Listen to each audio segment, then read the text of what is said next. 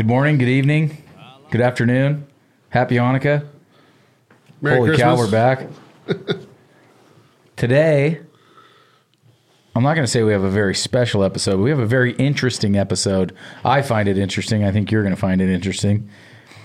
And speaking of episodes, this one brought to you by our fine friends over at Benelli. You already knew they had the greatest shotguns in the world. If you're not shooting a Benelli, just I don't quit. know what you're doing. Yeah, just quit. And then they go and come out with an unbelievable rifle platform. What was that? 2 years ago at SHOT Show, I believe they did the unveiling of the Lupo. And Clay has already harvested a bull elk with one shot. A lot to do with the shot man himself, but no. Good rifle. Yeah, you packed it around for a week and put it through its rigors, and I'm sure. Yeah, we've tested it out on a lot of stuff now and putting it through, quite a few different scenarios, and I mean it's held up. I've actually me and Jared were out sighting it in for my elk hunt, and I actually dropped it just to see what would happen because walking up in the hills in Nevada and stuff and never know, and you don't want to be at 10,000 feet going, is my rifle on? You still want to have that confidence, right? So I actually did a couple drop tests, and that speaks to also the rifle and the scope. Mm-hmm. And so, I mean, it performed flawlessly, and being new, they have a couple different calibers right now, and growing the line every year. This year they're going to be coming out with a 243, a 6.5, and I can't remember maybe a 308. I can't remember all the different calibers that are coming out, and I just can't wait to see what they're growing because right now it's a badass rifle for sure. I want to see what your Clint's if he remembers his Italian.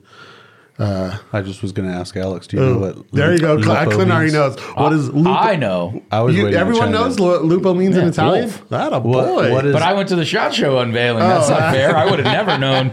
Lobo is it in Spanish, which I guess it's simple. Yep. You guys always It's all tell me based how on Latin. Yes, Spanish and all Latin Italian are pretty close. But yeah, Lupo only would. And then there's a restaurant in town called the Cucina Lupo, which is Wolf's Kitchen or something, right? Yep. Yeah.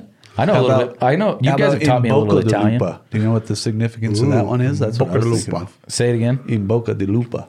In the mouth of the wolf would Yes. be Which like you're in It's danger. It's a way of saying good luck. Good it's luck. another way of a colloquial way of bona fortuna would be good luck, and they say in boca de lupo, and it has to do with their mythology, the Roman mythology and stuff. It's a way of saying In the mouth of the wolf, it's good luck. good luck.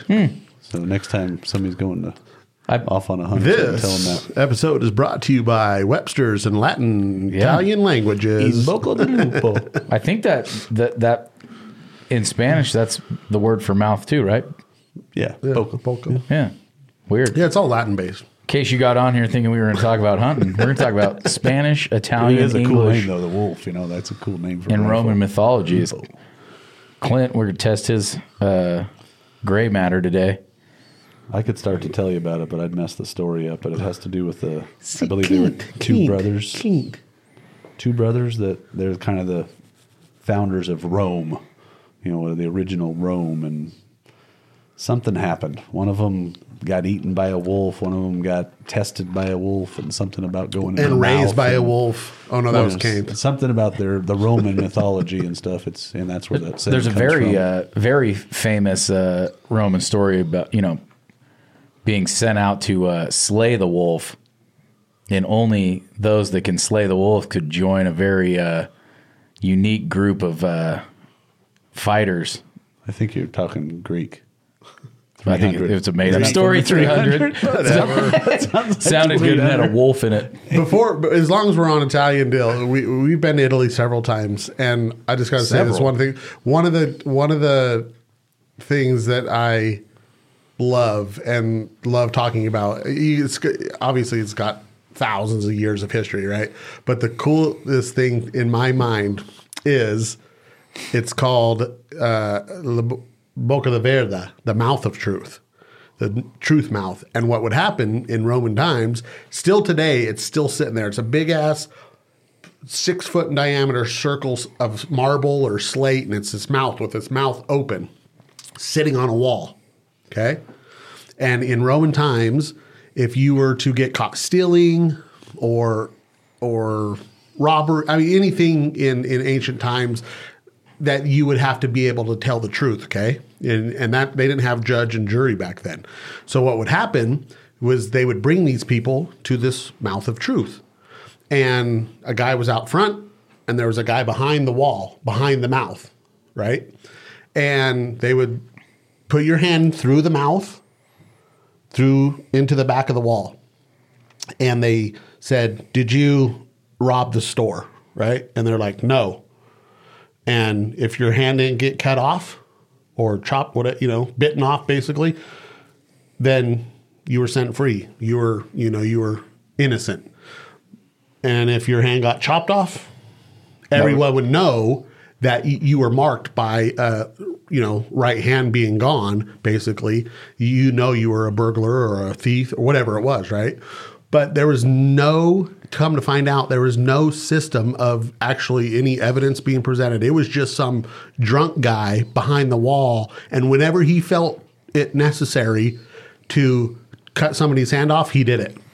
So Try to scare people. It was a form of crowd control and I have policing. a feeling most everybody got their hands chopped off. And it was basically just, hey, stop doing stuff and be good in our society, basically. I like that. It was anyway. That was one of the coolest that. things that I remember being in Rome, seeing all the things that you do, and you get to go there and take your picture with your hand. Somebody tickle your wrist like you're about to get your hand cut off. Anyway, that was cool. Could you live in Italy? Ooh. Live full time? No. Not in Rome. It's just Not like with any our other big lifestyle. city. Definitely not in our lifestyle. But on Vacation for a couple of months? Yes. yes. Why not live there? Briefly, I don't want to talk about this the whole time, but I don't, just I've that- never been, so I don't know. Yeah, It's European just our laid back lifestyle. and, They hunt like we have some family there that you don't they don't shoot a lot with rifle. They'll go shoot pig or hunt pigs and they'll do it with knives. So they'll just stock up on it and hunt with knives, but there's not a lot of hunting. So with our certain lifestyle, areas, yes, you probably a lot of fishing, though, if you're on the coast, Because or, they live yeah. right there on the coast. So anyway, They're small. I mean, it's a big. You live in a big city like Rome or Milan or something, or you live in small village type places, and it's just so throwback and cobblestone streets and No technology. siestas in the afternoon, and it's just a totally yeah. different. Was that your lifestyle. cousin that came and lived with you a few years ago? we had two of them 10 Foreign years exchange apart. students? No relation, but No, foreign who was the ex- gal that was here not that long ago? Would've Stayed been- at your house. Or no, stayed at your mom's house. Would have been Marco's wife. Oh, Elena. Yes. Yeah. Marco's Elena. We had Marco was a foreign exchange student when I was a senior in high school, and then his brother came 10 years later 10 and years stayed later. with their Marco parents. and Lorenzo, which was Lorenzo's birthday the other day. If you're listening, He's not listening. Yeah. could Happy be. birthday. He doesn't like hunting. Feliz cumpleaños. Is that close? Bon cumpleaños. Oh. Anyway, let's get to what we were talking about and what we were going to lupo. talk about today, which is what do we do with all our animals that we harvest if we don't take it to a taxidermy basically to get a full mount, body mount, shoulder mount, whatever it is, an actual mount? What do we do with the hides, the skulls, the anything left over? What do we do? Well, I think what do we do? Or here's an idea. You know, if you're out hunting coyotes, you're not getting every single one of them mounted. Yeah, you know, of course. And if you're selling the hides, you might not have a memento to, you got a photo on your phone. Maybe some guys don't even do that. But so we got the expert in the room, Clint Belding. What do we do with it? These bleached skulls, man. Do it yourself. European mount is, I guess it's been coined lately, but just a cool. Clint started doing this, 5 years ago? Maybe more. Well, yeah, for We've done it a long time. But deer. I mean, we probably started doing it with deer. You get a smaller deer and learning how to bleach the skull and doing it the right way. That's been a decade ago for sure, plus. But the coyote skulls is definitely about past 6, 7, 8 years. And You prior to that, I mean, if you, like you said, you sold the pelt or went to a fur trade. went to a fur trade. I mean, you can only have so many pelts hanging around. Why would you? Yeah, you make blankets out of it. You only have so many coyote blankets. You can do this, you can do that, but our buddy Tommy Sabini, I always kind of go back to Tommy Sabini when it comes to the skulls, because what I'm about to say, I think you might even, we're going to talk about it, but I always think about our boy Tommy Sabini. At our duck club, Canvasback here in Northern Nevada, if you go hunt with Tommy Sabini, every night he breaks open a bottle of wine. And depending on, it don't matter if you kill 0 ducks, it don't kill if you limit out. But that night at dinner, that bottle is getting signed by everybody, dated by everybody, and what happened, the number of ducks were killed, what was going on, whatever happened, it's on that bottle. Mm-hmm. And if you go to his house or his duck club house cabin, all those bottles are like a memento and, and a written history of what it is out there. And that's kind of, now going back to the skulls, you can take those bleached skulls and right there on the forehead or right on top of the cap, write the date, write what happened, who you're with, whatever memory you want to write on that is really cool. And now you can go back and immediately say, that was that, and the memories just flood back, right? Yeah. No, I love those wine bottles. Yeah.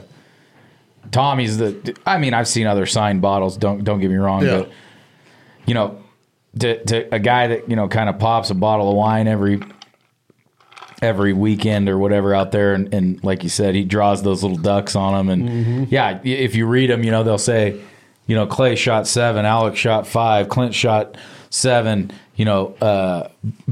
banner day, or some of them say rained, skunk, shitty, but we had a hell of a night, terrible hunt, but dinner was unbelievable, super hungover at the draw, whatever, it's really cool. And then like you said, I've definitely seen your son's got a bleached, it was his first coyote, right? First Clint coyote bleached it out for him, and then put his initials kind of in the Dead Dog Walking font, and put the date that he got it in a piece of, it's really cool. And I think there's something to say about a memento in general, to memories, hunting with your friends and having something years later to look back at. But there's something I think extra cool about the actual animal, something, and even something from the hunt. I mean, we always try to get in the habit of picking up our casing after a shot, so it can be part of the taxidermy mount that you got. But I mean, you got to have a lot of money, like Les Nesbitt or something, to mount every single animal and have that trophy. So short of that, there's other ways of, fairly cheap, economical ways, and it's kind of fun. You learn as you go along, and you screw up a coyote pelt, fleshing it out, fleshing out, no big deal. You lost a coyote pelt, but you practice a little bit, and it's a dirty business. I think that's probably the big thing with a lot of people is bringing back, harvesting the meat off an animal, and doing enough to bring the horns and the hide back for a mount. But otherwise, it's like a lot of people don't want to deal with it after the fact, after a few days go by, and they drop it off at the taxidermist's office and let them handle it from there, and then pay them a bunch of money. And I just, several years ago got into the idea of, I'll do a little bit of that work on my own. It's kind of fun. I wouldn't want to do it large scale, but on a small scale, like these turkey skulls that I just did this last week, and it's kind of fun. And that's the animal that we harvested right there. That's the one that goes right behind not only the footage that we captured filming the hunt, but it's the skull of that animal that you can tie back to a memory, and that's just a little extra cool. I think with the ease of the camera on your phone now, it kind of used to be like if you brought a camera or you had a disposable camera, whatever, and you took pictures and you had to take time to go get it developed, odds are you did something with it, right? You put it in a picture frame and you hung it, or you had it expanded, or what they call blow it up or whatever. Now you take 100 pictures with your phone. There's 12,000 pictures on my phone, and that's the whole thing. Is like you're not going back and enjoying that. If somebody asked you, "Hey, did you get a deer last year or an elk?" In your case, you're gonna thumb through 400 videos of Chase batting, and then you're gonna find your elk photo and you're gonna show them. But I challenge you. 8 years ago, did you get a deer? You're going to go back to, because I find all this crap on my phone you never just go look at it and enjoy it. I mean, how often do you just pull up your old pictures and scroll through them and enjoy? Never. It's like a wedding album. Yeah, You never go back and look never. at it. It's like filming the fireworks of the 4th of July. You're never going to look at them again. Now, if you go over to any of our houses, you know, and there's bleached coyote skulls sitting out and stuff like that, you know, people will come by and go, "Oh my God, what is that?" Conversation piece, Yeah. Especially the predators, right? I mean, the turkeys. It's just something. It's different too, you know. Yeah. I mean, most guys through eons have a shoulder mounted antelope or deer or whatever on the wall, but then there's these other more unique things that you could do. You know, I got the one mountain lion that I've gotten, you know, bleached that skull. Mm-hmm. I haven't put the money together to do something with the actual animal quite yet, but you know, I've got that skull, and that's, I mean, every time I look at it, you know, it reminds you of that hunt. It's just a cool. Oh, yeah. It's just different. They're all different enough. I mean, we get done with these turkey mounts. That's going to be, you know, it's a pretty unique set. I'm looking forward to seeing those. I saw the video. Well, the two things I was going to say is, one, with bleaching it, it's really cool. If you're into this, I guess. If you're not, you're not. But I am. Where you actually, it's crazy to think that the bone structure of the animal, like in the jaw of the coyote, how sensitive some of the bones are and how small some of them are, and the nasal passages, how much is up in there, and it's crazy how thin to the think, bones on the eye sockets are, and the turkeys, how small some of the bones are, and how intricate these animals are to make them be able to do what they do, obviously, and live. That is really cool to me. And another thing is with a shoulder mount, there's only so much you can do, right? Put it on a wall, put on a pedestal mount. What unless you have millions of dollars, you can make a whole Cabela's scene, right? Like they do, like kind of Les has. But for the average guys, it's every now and again you get your first deer, your best whatever it is, that's on the wall, right?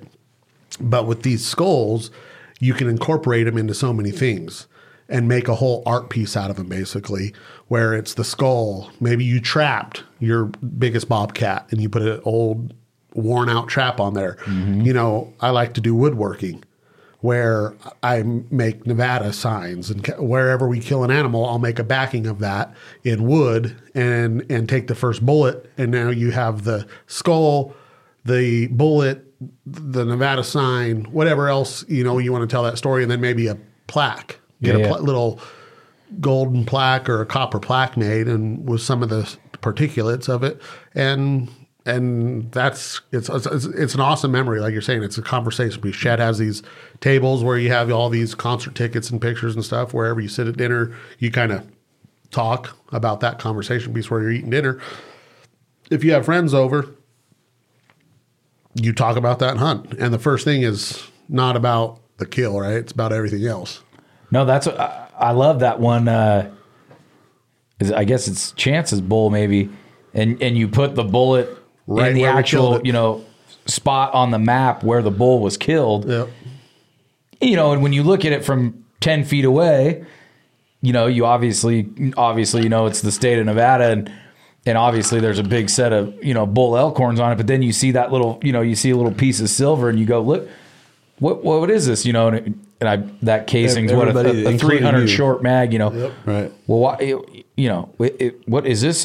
You know, is this on? What is this on? Is this on? You know, the town of Ely? No, that's where that bull got killed. Yep. Yeah. You know, we put that onto the map, and you know, that's literally the ridge where he fired the shot from. That bullet is marked right, and that's cool, man. And everybody that's looked at that piece there that's been in the house since that's been up, they obviously the horns catch your attention, but that's what everybody's the bullet. You end up talking about that. Like, why'd you put the bullet right there? I don't understand. Yeah, because it's not like that's where we killed it. Yeah. It's not like dead center, you know, or that's not on where Reno. That's not where Las Vegas is. Yeah, Reno. exactly. No, and that was very creative and very cool and that's what, you know, the woodworking part of it. You brought up an interesting point. I mean, not everybody can do that. Yeah. But whatever you're a woodworker, maybe somebody out there is a tile guy, you know, like coming up with that cool, like, what do you want to call it? Like a composite mount, or, you know, I don't know what you call it, like a compilation mount where piece of art, whatever. Yeah, piece of art. Exactly. Basically, it is. You know, if you know how to do, shadow boxes, leather work, or you know how to do whatever, you can incorporate that skull and that spent round and, whatever. I think our idea for these turkeys is I've got a beard, the skull coming, two spurs, the fan, and a spent shell. Yeah. And then, if Clay will bless me with a state of California, even though I do not like the state of California so much, but I guess I'll have to put it up on the wall. Top northern third's fine. Yeah. Nevada's armpit over there. Yeah, no, the northern part of it's really cool. But, that'll be a cool like piece that, somebody in my house will look at that and think that's cool, and question and want to talk about versus if you didn't know I went turkey hunting, you would never even ask me about it. And I'm not going to, I don't have a mount up on the wall. So yeah, it would just be my own memory and Clint's memory, I guess. And you can figure the part of just taking the turkey or any of these animals we're talking about, full body turkey mount, send it off the taxidermist with some habitat. I mean, you're in, depending on the taxidermist, you're in $800, $1,200. Yep. And then if you do it yourself, some sweat equity. You ask Clay to make you a pedestal wood mount for that mount, Yeah, sure. You're in that mount $1,500, $2,000, easy. Yeah. And I mean, a turkey's a turkey's a turkey. You know what I mean? Sure. And I would make the same argument with coyotes. There's definitely variations of both, right? You get darker coyotes, lighter coyotes, you get a black bigger coyote coyotes. first. If I killed a black coyote, full body mount. I don't want a skull. No doubt. Full body But mount. at the same time, to me, it's additionally cool if you end up spending the money on that. And I also got. I'd get this both. is the skull too. I would get both. It's Yeah, worth yeah. it's worth keeping. That's what I was going to kind of say. say earlier is you get to incorporate all the real. Did you shoot it with a bullet? Did you like your our archery bucks? Right. Yeah. That's kind of when we started doing stuff. I made a Nevada sign and then I embossed a picture of us in black and white on the wood. And now that's underneath it with your bow and your arrow. Yep. And that bottle of booze we drank. Bottle of booze we drank and little things like that. But along with the shoulder mount, you get the skull, you get the hide. For years in our arrowhead tables, we would have, a hide of an antelope or a hide of a deer or whatever in our, so it's just really cool instead of just throwing it in the garbage or leaving it out there for the birds to peck at, to come back and have memory for sure. No, yeah. Yeah, and I've always just being a physical therapist, I've always been intrigued by the anatomy part. You were talking earlier about all the bones and, having an idea of what that is. And then, it's pretty darn difficult on any of those animals to actually have it come out good. Yeah. I mean, there's the most common way that skulls are bleached is a bug box. People that have a space in their garage or somewhere like that, or it's actually down at the local university or whatever, and actually have these flesh beetles, chew on it, and then you got to take it out at the right time because they'll start eating through the actual skull. But then there's the boiling technique, which, like I said, it's it's not the prettiest thing in the world, and the smells are a little bit different and that kind of thing. But at the end of the day, doing that process, you also have a little bit more extra pride in the whole situation too, right? It just brings another element, not just the hunt and the story and all that, but that's sitting there on my mount or on my shelf as a result of not paying a taxidermist to do it, but I did that. I was just going to say, eat the brain. Sorry, I don't want to cut you off. Fine, what? They go in there and eat the brain? They'll eat anything, and then if you leave it in, if you leave the skull in there too long, they'll actually start eating the bone. But what I'm saying is, when you, and I don't know if you even know, but when you give that skull to one of those bug guys, do those bugs eat the brain prior? Yeah. So once they've, I imagine, done eating the brain, that would be when you pull it out, right? Because then they're going to move on to bone. Not necessarily. There's a bunch of tissue and meat and but that would go first, right? Tendons. I would imagine they'd get into that brain pretty much right away. Oh, just right go away, like up its spinal column or whatever. Nice, think about like watching a lion eat a fresh kill on the what do they do? What's a lion do with a fresh kill on the stomach. African Sahara? You go after the guts, the innards, and all that kind of stuff, and then they deal with all that tough stuff later on. So. Yeah, those bugs are going to get into the insides and the soft stuff right away. So you would pull that out of a bug box darn near ready to bleach. I'd imagine. I know you don't have one, but your Yeah, guesstimate. you'd want them to pick it. You'd want them to pick it clean. The I last imagine thing that comes off is there's the a fine cartilage. line, like Yeah, I'm sure they know. When just looking. The last thing that One comes last off, little booger, of meat in the nose. Like, okay, it's time to go. that stuff's usually gone. The last thing that really holds on with as far as boiling and bleaching and stuff is it's like the cartilages, the stuff that's right next to the bones. That's the last stuff to really get off of the thing. Because that's tougher. Well, It's almost like it's ingrained in the bone, and it takes a little bit extra time to get that to come off. talk us through doing your method. You can boil it down, Reader's Digest version, but Sure. for those that don't know how you do it, I saw an Instagram story of you doing those turkey skulls, but so give us a little bit more detail on that. Yeah, maybe the coyote skull, just because it's the middle of a big game animal, and then something as small as a turkey, because that turkey, and plus it's the first time I've ever done a bird like that, so it's a little bit different. But in the field, you're just going to essentially, you're going to decapitate the animal and just bring it back. If you have the time in the field, you're going to take off as much flesh as you possibly can, decapitate it up high, right below the skull, and get as much of the meat. And that's the other part of it. Amazing how much muscle and meat, and on the back of the neck and on the top of the skull and the jaws and all the stuff that anatomy wise. And so if you get all that stuff off, that's a pretty good starting point. And as I mentioned on that video, the eyeballs, like get the eyeballs out of it. I boiled a few of them early on. There's no way to get the brains out. I can't say no way, but that's pretty darn difficult to get the brains out before you actually boil them. But the eyeballs stink. Really? You're sitting there going, there's a certain smell to it. It's, you're boiling flesh, but the eyeballs have this extra, just not pleasant smell. So if you take the time to work the eyeballs out of there, you essentially work your water up to a boil. I put some salt in there, iodized salt, and boil it. A coyote skull, you're probably going to boil it for a good 20 minutes. Those turkeys was probably about 10 minutes. Let me stop you. How big were those turkeys' eyes with no lids and stuff on? They're pretty good because it's a big eye socket. That's like I was saying earlier. That's always kind of intrigued me as far as you have a penchant for anatomy and that kind of stuff. But you've always heard like a turkey, for example, their eyes are bigger than their brains. Their actual brain cavity versus their eye sockets. And taking those skulls apart, you realize how big their eyeballs are. Their eyeballs, I would imagine one eyeball's probably about as big as their brain. Really? The two of them, it's crazy. I mean, most of that skull, most of that up above the beak and everything is eyeball. Like the size of a marble, or like the size of what? A quarter. Oh, really? That I big? would say, yeah, by the time you get all the flesh out around I'd say the eyeball itself, the surface area of an eyeball in a turkey is probably getting close to a surface area of a quarter.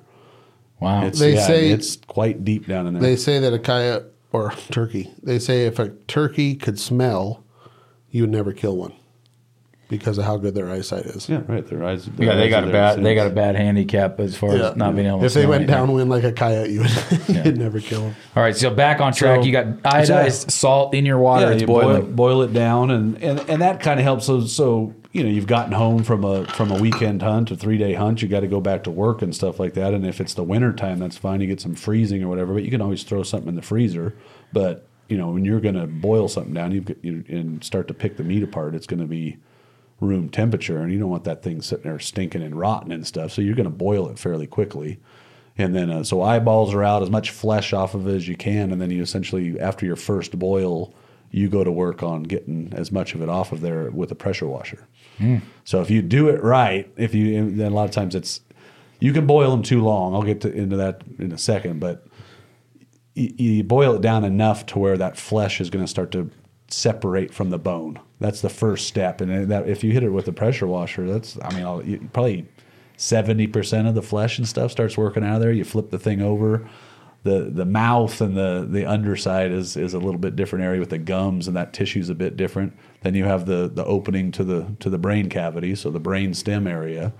And when you're getting brain out of an animal, it's kind of it's a different substance. When it's been cooked, when it's been boiled, it's Like gelatinous? No. It's just it's like what's the consistency of a cooked brain? Like a sponge? In that situation, you hit it with the pressure washer, and it comes down to this really white, opaque kind of white material. It's completely different than any of the other material in the animal. and that stuff just kind of pressure-wise just works its way out of the brain stem and out of the eye sockets, any opening it can get out of. But once you get the brains out of there, now I put it back in the boil again. I add some hydrogen peroxide at that point. The hydrogen peroxide is meant to bleach the skull, but the hydrogen peroxide continues to help to break the flesh down.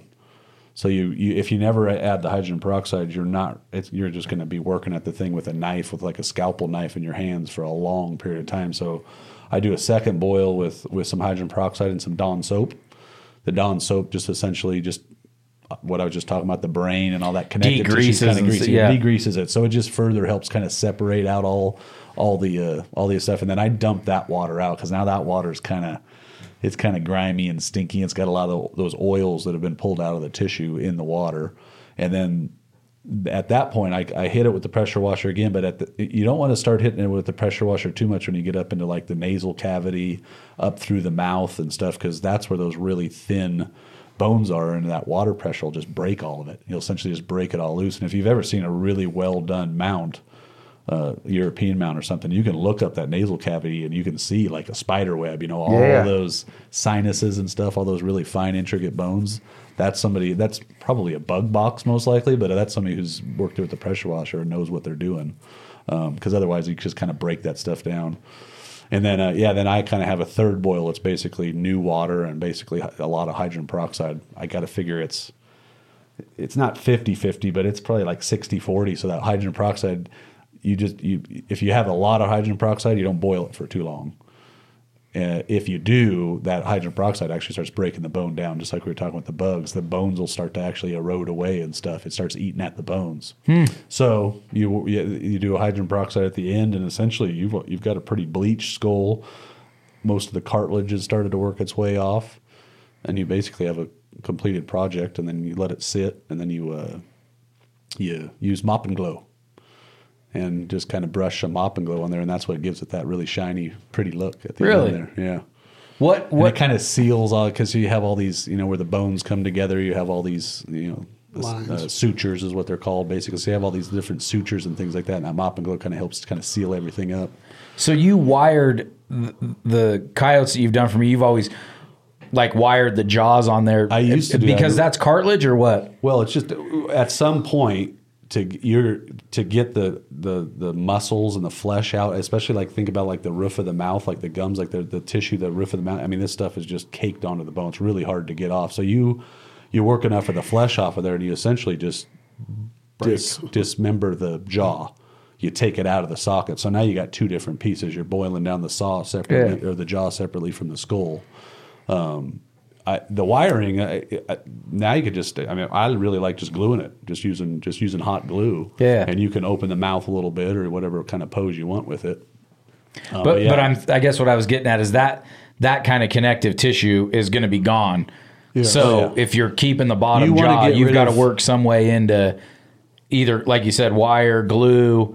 Yeah, they fit back together because now you got a joint there, so it fits back together. But you have to, and this goes for any taxidermy. I mean, I imagine maybe some old school taxidermists and stuff. We all know if we didn't get a very good taxidermist that the mounts start breaking down. Mm-hmm. You see an old mount, they're going to break down to a certain degree, but the ones that almost look like the bugs got into them, they didn't clean the flesh off of it.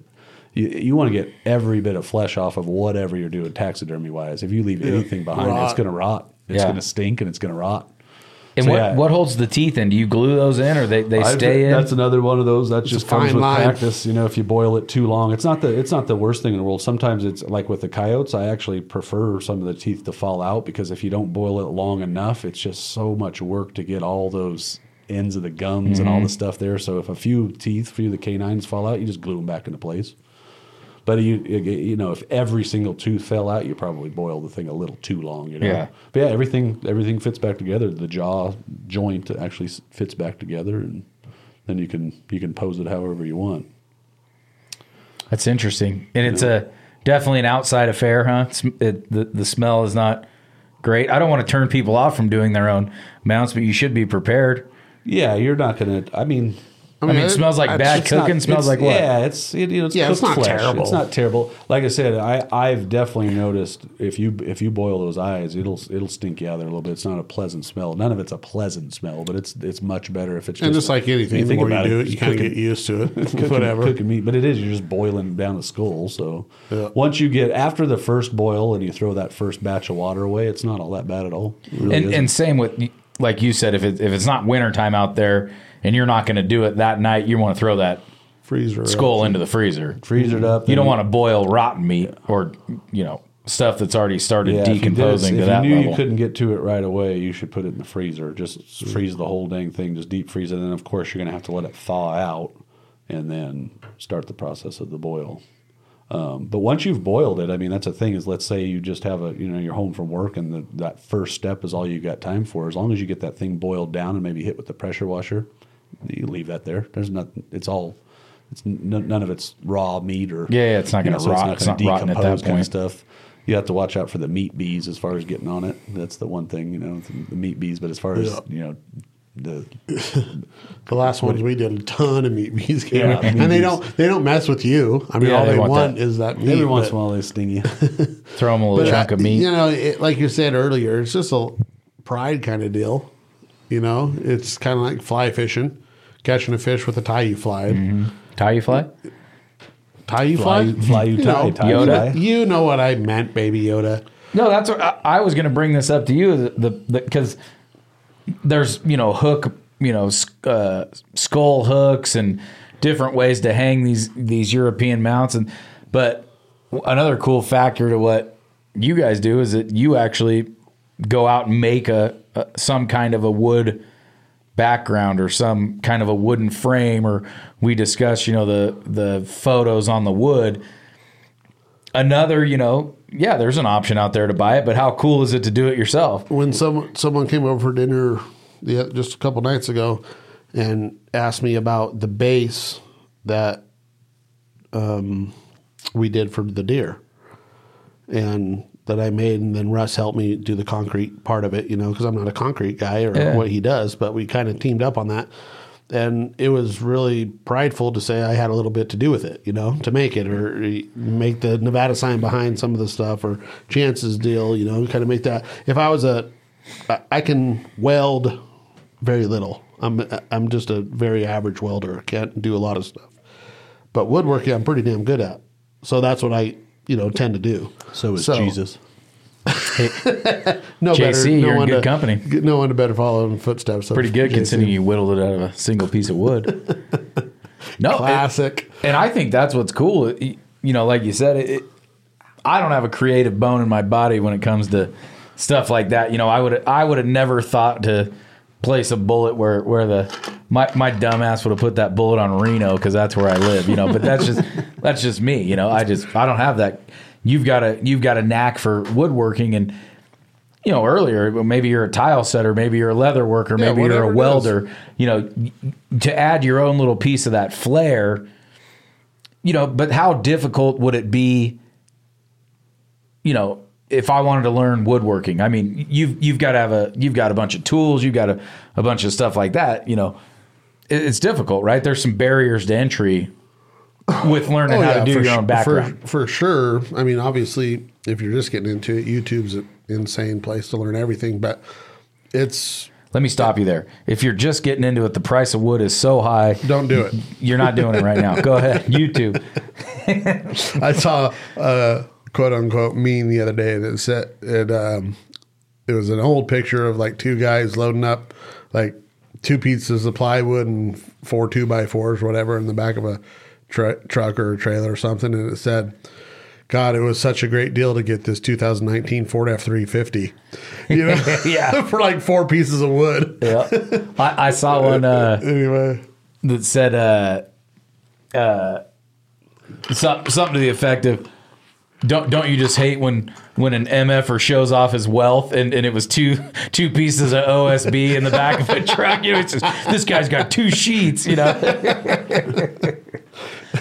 but in a regular, normal times in this world, the tools, yes, obviously are a big thing. But once you have the tools, it's really cool what you can do. Well, and you've done stuff with like pallets. I mean, which is cheaper wood. You've done basically stuff with you can do free, yeah. reclaimed wood that's out there in the world. Probably takes a little bit different skill set than Yeah, a little that, bit more but- time taking nails out and sanding and doing this and that, but you can get the wood for sure. But the biggest costs are the tools. But once you have those, I mean, you're just not making wood stuff for that. You're like, oh, what can I make today? You picture frames and your coffee tables and whatever. So there's a lot of other stuff you can do with woodworking, but it's a very cool rustic look, redneck look, whatever you want to call it, of woodworking, burning the wood with a torch, making it look distressed or put out or whatever it is. There's a lot of cool little techniques that you can do to make each one individual.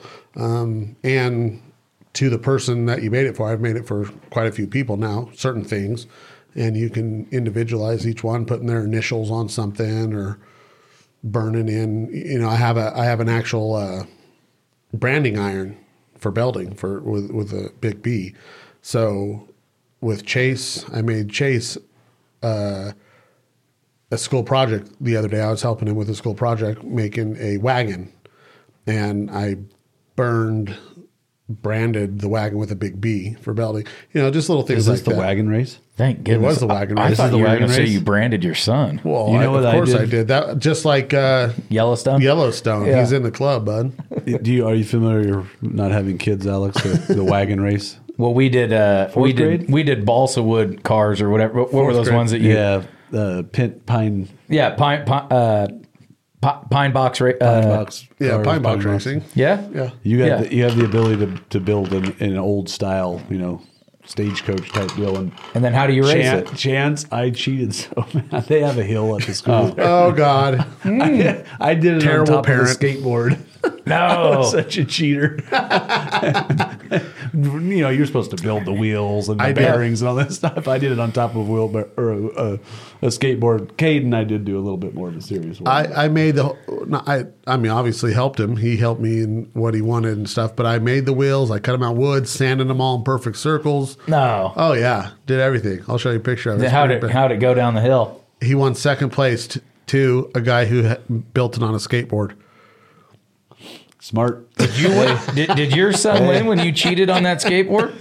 He did not win. I think he got DQ'd. Yeah. Oh, good. We didn't get DQ'd because everything, he can't. No, and I COVID. literally didn't even try to hide COVID. it. I didn't even cut the edges of the skateboard. The tails hung You out glued the a end. wagon on top of a skateboard. Wagon was pretty good. I mean, we did pretty good. Yeah, I was like, I don't want to.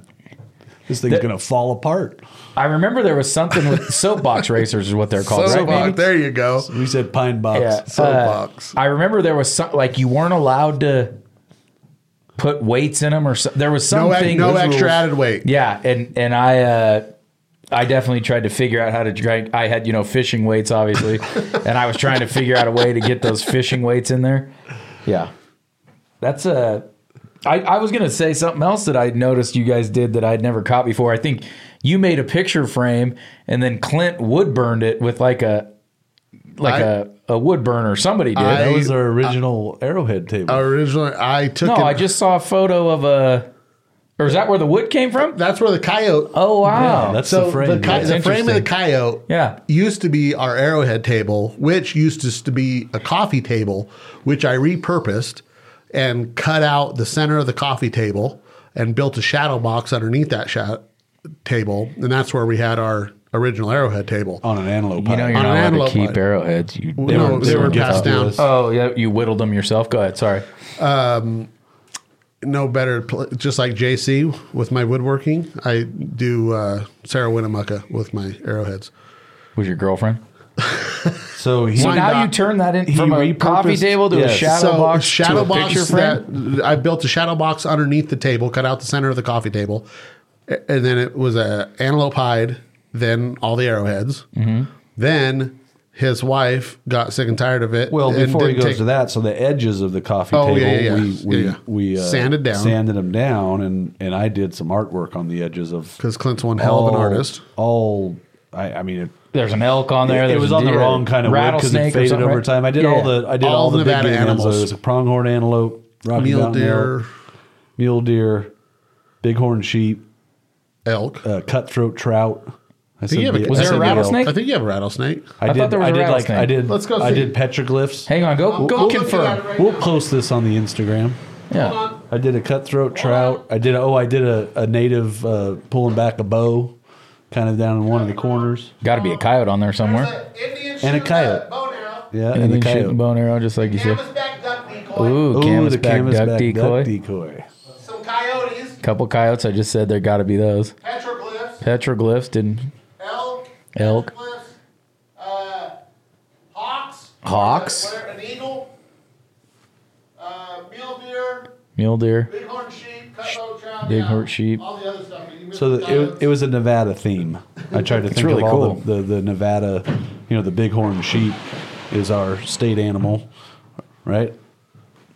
But Should have then, done a mountain blue jay. So Did I not do that? On No, that? he said there was an eagle on there. it might be. Is it an eagle? No, it's an eagle for sure. No, I didn't go with all the I didn't do the State pinion, animals, pinion state pine and all that, but But then, those so are yeah. all those are all recreations of the different petroglyphs Yeah, that are yeah. found in Nevada. So So then he did that. So that sat in the living room up at his house for quite a few years, and then I don't know, maybe 10 years.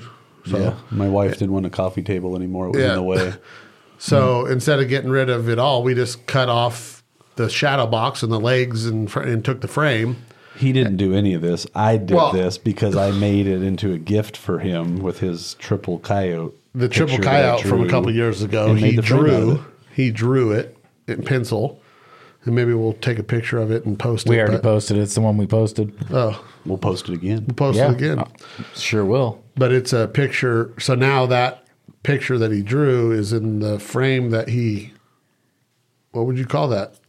Hot scrolled wood. Wood burned, I think they call it. Woodbird. Wood burned. It's a repurposed coffee table into an arrowhead table, repurposed into a picture frame. There you go. Gifted That's to his utilitarian. Gifted right there. Younger into brother. a picture, and then who has it is a person who had nothing to do with it. It's at Chad's house in well, not really Chad's house, It's in but Clay's in the office. shop. It's in my office. The gift was to Chad or to Clay? Clay. It's to me, but it's it. I You guess it's hung in it here, my yeah. thing. That's nice. You're Chad's got giving my, soul. Chad's got my painting of my coyote. We'll have to post Yeah. that painting. Oh yeah, that's right. That was my wedding gift to him. Clint had a wedding gift for me, which was 567 May 6th of 2007. No, 06, 07, 08. He doesn't even Oh remember. my God! when we got 0678. That's right. June 7th, 2008. Not May 6th. Don, 7th. if you're listening, Paul tells you. how committed he was to that one. 6, 7. Well, that's why I'm divorced. Yeah, that's right. But 6, 7, 8, June 7th, 2008. Clint, just like Chad, got a present. I was supposed to get, I think, a fly fisherman, maybe fishing in a river or something. I don't like fishing. Never completed it.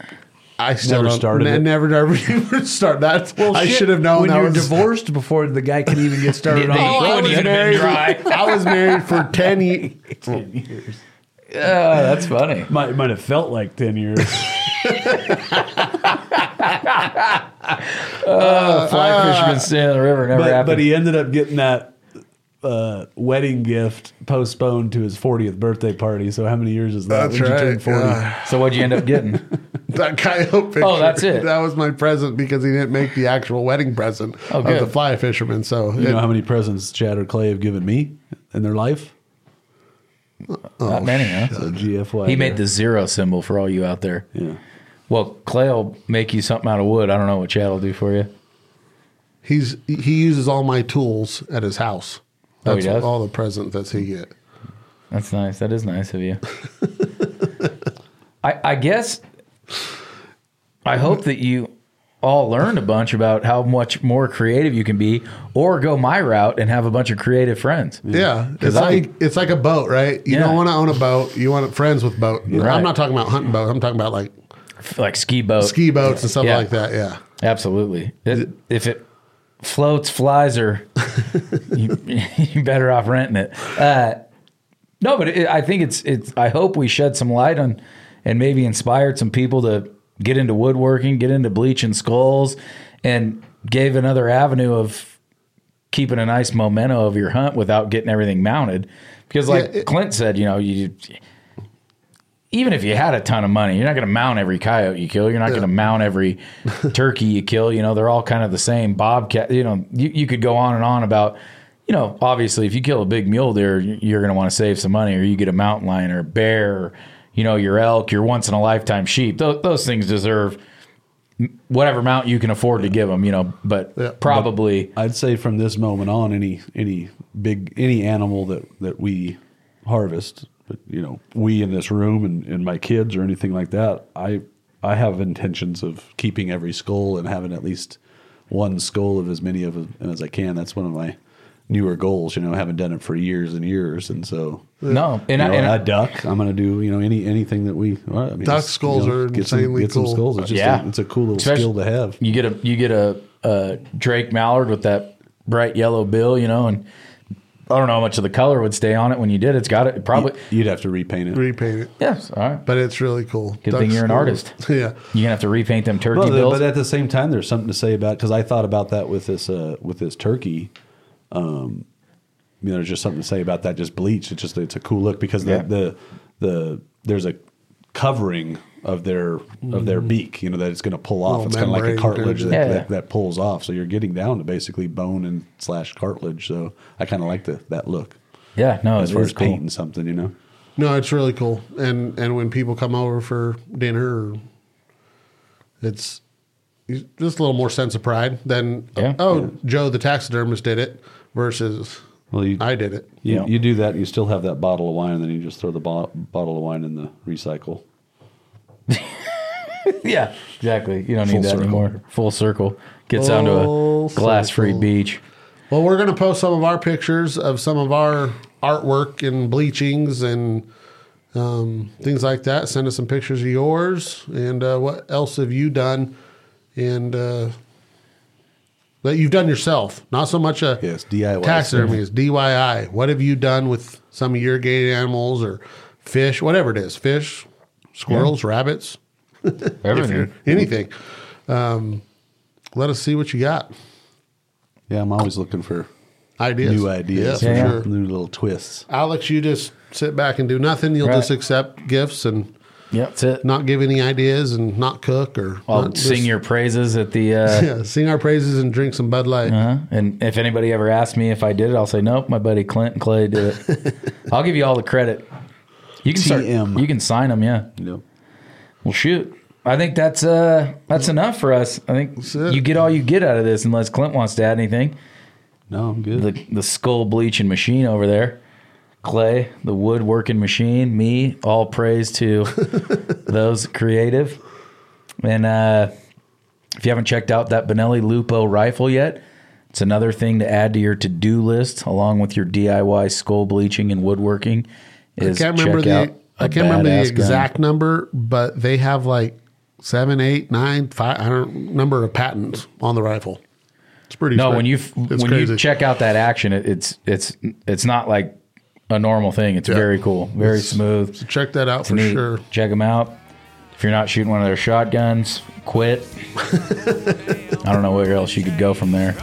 We appreciate you tuning in, and we'll yap at you later. See you down the road.